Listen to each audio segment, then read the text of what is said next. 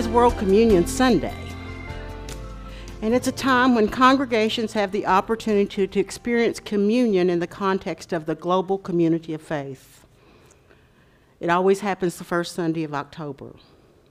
So today at BUCC, we recognize that we are part of the whole body of believers. We're not just one little congregation by ourselves.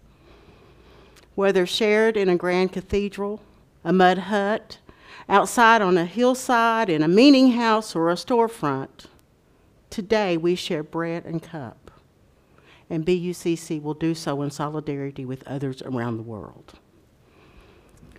This morning will be a storytelling sermon where I give voice to a fictional character, Grace Ellen, as she remembers the time she took her fat mama on a trip up to Illinois to visit her cousin Betty Jean.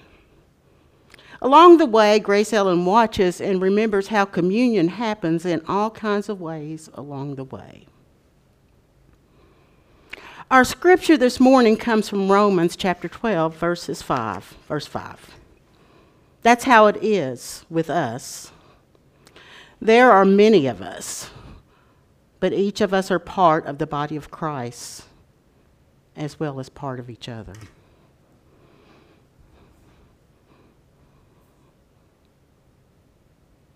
Some of y'all have heard me talk about my fat mama before, and for those of you who haven't, let me tell you, she was an amazing woman. She was big boned with a beehive hairdo, and the only time she dressed up was on Sunday morning when she went to church. And for Fat Mama, church was the most important thing in her life. Fat Daddy and the family came second, but her Jesus, she lived her life for Jesus, and it didn't matter where or what she were doing, Fat Mama always had a way to bring her Jesus into the conversation. Sometimes it was like an outright Pentecostal testimony, but sometimes it was just a simple hug and a whisper, "You better get you to church now. You know Jesus loves you." It was in the 90s. I was in my 30s, and Fat Mama was about 83 years old. She and Fat Daddy still lived down in Romans, Tennessee. She was still one of my favorite people, but her and Fat Daddy were getting up there in the years. I called and talked to him every Sunday morning. One Saturday in the middle of September, my great cousin Rachel, who lived up in Illinois, called.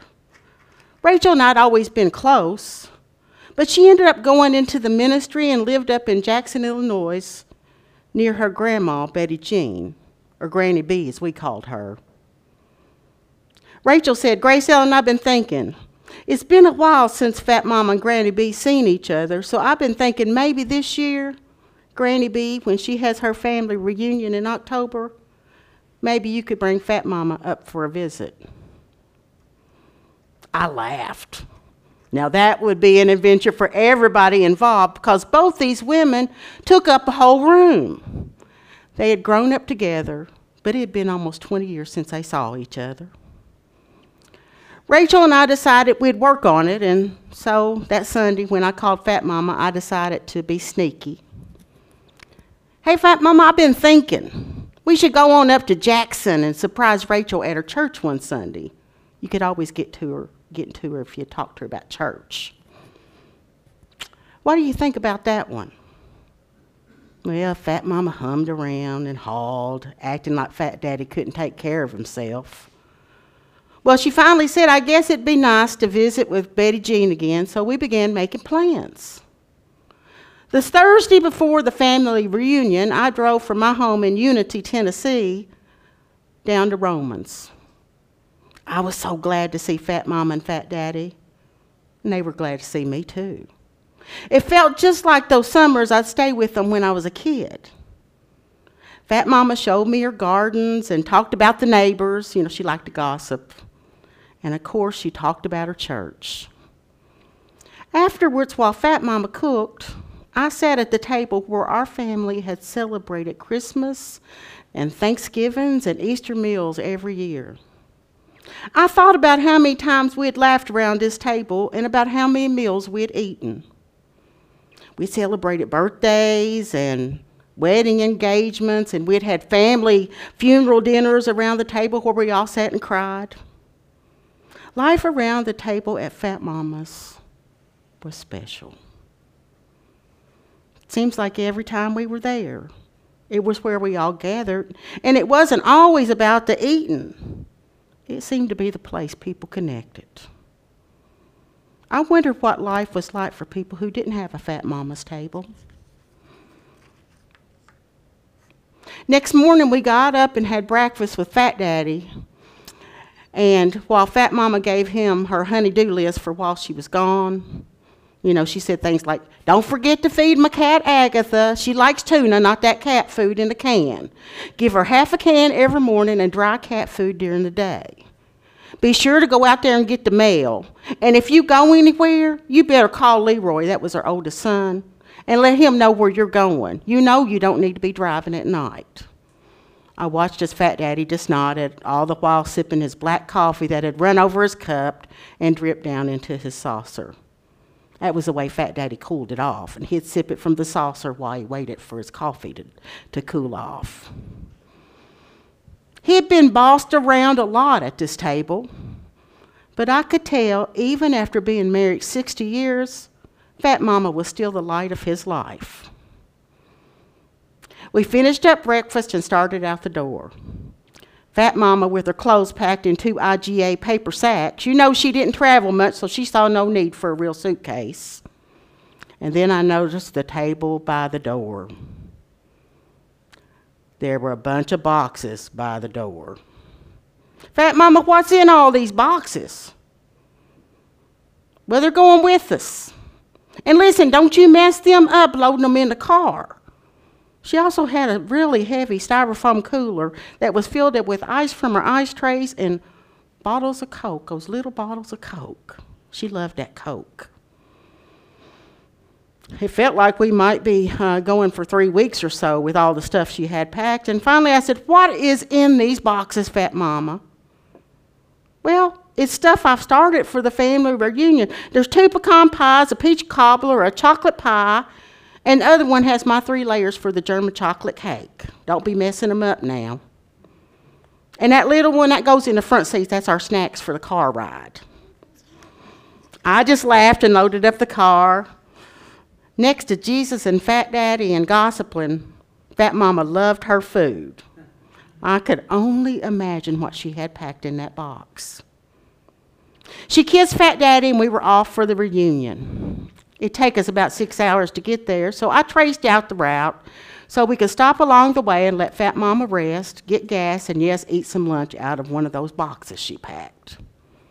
Along the way, we listened to the radio, gospel tunes, of course. Now, Fat Mama loved good old black gospel, and I couldn't get enough of watching her sing and rock her head to the beat, stopping only for a cookie and a piece of fruit every once in a while. Ever so often, I'd hear her say, "Yes, Jesus," or "Thank you, Jesus." And let me tell you, it just made my heart sing to be with her again. About 100 miles into the trip, I needed to take a break from driving, so we pulled off at a little country town and stopped at a gas station. We got out, we walked around a minute and took a bathroom break, and I was just starting to fill the car up, and I hear Fat Mama talking to somebody. She's always talking to somebody. I turn around, look, there's a man sitting on the curb of the gas station, and I see Fat Mama just a-talking his ear off. I'm sure she was starting one of them Holy Ghost testimonies by the look on his face. But then I saw him smile. And then here she comes, Fat Mama, with the man walking behind her. "Grace Ellen, this here's Roscoe Smith. He's hungry, so we're going to feed him." I thought, oh, Lord. I wanted to roll my eyes, but I knew Fat Mama would give me a lecture if I did. Next thing I knew, Fat Mama was hauling out that cooler and a big old box of snacks. She takes out one of her dishcloths and spreads it out on the car hood right there at the gas station. She looked at Roscoe and said, "Now, Roscoe, you run on in there and wash your hands, and when you come back, I'll get you some food to eat." I looked at Fat Mama. She ignored me. I just shook my head. She was digging out cookies and pieces of fruit and at least 3 sandwiches wrapped in aluminum foil.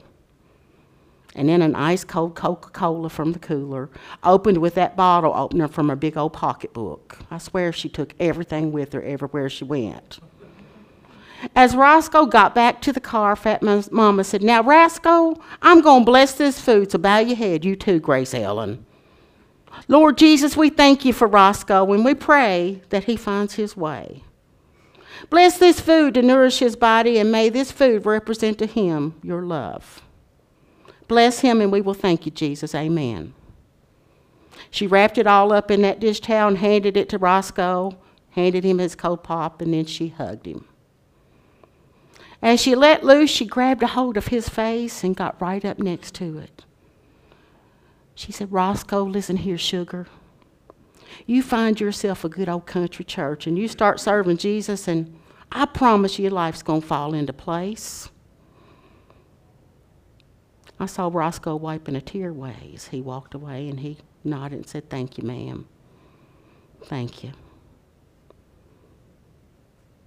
And then we were off again. Headed down the highway, Fat Mama thanking Jesus and singing and waving her hands every once in a while, and I just sat there smiling and driving, thankful to be riding with somebody who sees what the world needs. A few hours later, we stopped at a state park overlook to eat, and next thing I know, a family with 3 kids pulled up. We were sitting there enjoying our sandwich. Next thing I know, there she goes again. Walked right over, introduced herself. Next thing I know, Joe and Mary and 3 kids are piled up at our picnic table, and Fat Mama's serving them sandwiches and chips and cookies out of that basket. I have no idea what she was thinking when she packed that box of food, but she sure was prepared to feed the hungry of the world, that's for sure. They talked to Fat Mama, told her how hard life had been lately. Joe's factory had shut down, and they were on the way to move in with Mary's mama in Ohio. Fat Mama stopped right then and said, "Well, Joe, I'm going to pray right here, right now for you and Mary. You never knew when she was going to break into one of her prayers." She told us all to bow our heads. "Lord, I pray for this family, and I thank you that you're going to bless them, that you're going to touch your life and show them how to live in your glory.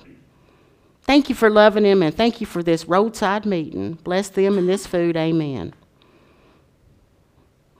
After we finished, we were off in the car again. We finally got to Granny B's and got the car unloaded. My cousin Rachel was there, and she and I shared some stories about the trip along the way. Granny B had the table spread, and we gathered there for soup and sandwiches, and then Fat Mama and Granny B sent us out on the porch. We talked about how blessed we were to share life with these women, and finally, we all said good night. Rachel picked us up the next morning to take her to her church. Now, let me tell you, it was different than Fat Mama's church. You see, they didn't have women at Fat Mama's church. No women preachers in that little country church. But there was Rachel right up there in her robe, and next thing I know, she's preaching about how everybody on earth is part of the same family, and how each of us has a gift to give the world to make it better. She spent some time talking about her little congregation and about how church needed everybody's little gift to make it work. At communion, Rachel said, "Naomi baked the communion bread this morning. And when I walked into the church and she was baking that bread, that smell of baking bread reminded me so much of God's love." And while she was talking, I got to thinking about the people who had eaten with us along the way. And then Rachel said, "Today is World Communion Sunday. All over the world, people everywhere are breaking bread and drinking juice and remembering the love of God and how Jesus lived." And then she broke a bread, and she pressed the juice. And she told that same old story that every time we got at the table, somebody tells that same old story. And all of a sudden she said, "All is ready, so come." First in line was Rachel's friend's daughter, Mary Ann. Mary Ann was in a wheelchair. Mary Ann couldn't see. And I found myself, Grace Ellen Franklin, reaching for a Kleenex out of Fat Mama's pocketbook. Because the way that Rachel stooped down and placed that little piece of bread in Mary Ann's mouth and then gave her that little cup of water, that juice, it caused my eyes to get all teary. I sat there and I watched those people. I watched as they all went up front. Farmers and widow women, teachers and field hands, people were holding babies, hands that were hard from work, and people who had hardly worked at all moving forward and eating together. Every one of them part of God's creation. I swear I was beginning to feel like Fat Mama sitting in the church crying. And finally I went up front and Rachel handed me a piece of bread and said, Grace Ellen, bread for the journey. And her elder handed me a cup and said, cup of love. And all mixed with my tears, I thought, cup of love indeed. Coffee around the table with Fat Daddy, and snacks with Roscoe, and sandwiches with Joe and Mary's family at a picnic table. In this great big world we live in, maybe that's what communion's all about. Sharing a little life and sharing love and lifting others up, because isn't that what Jesus did for us?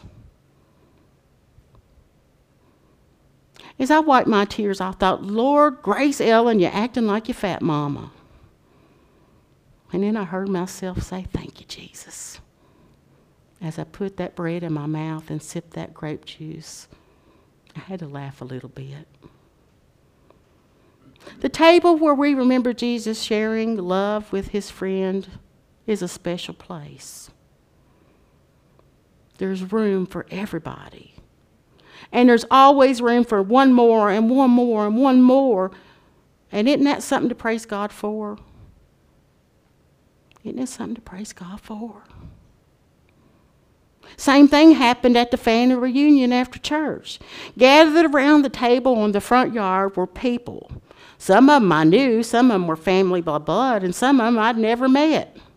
Some of them Rachel had never met. Because Granny B and Fat Mama saw someone coming that you'd hear them say, hey, y'all all come. Y'all come.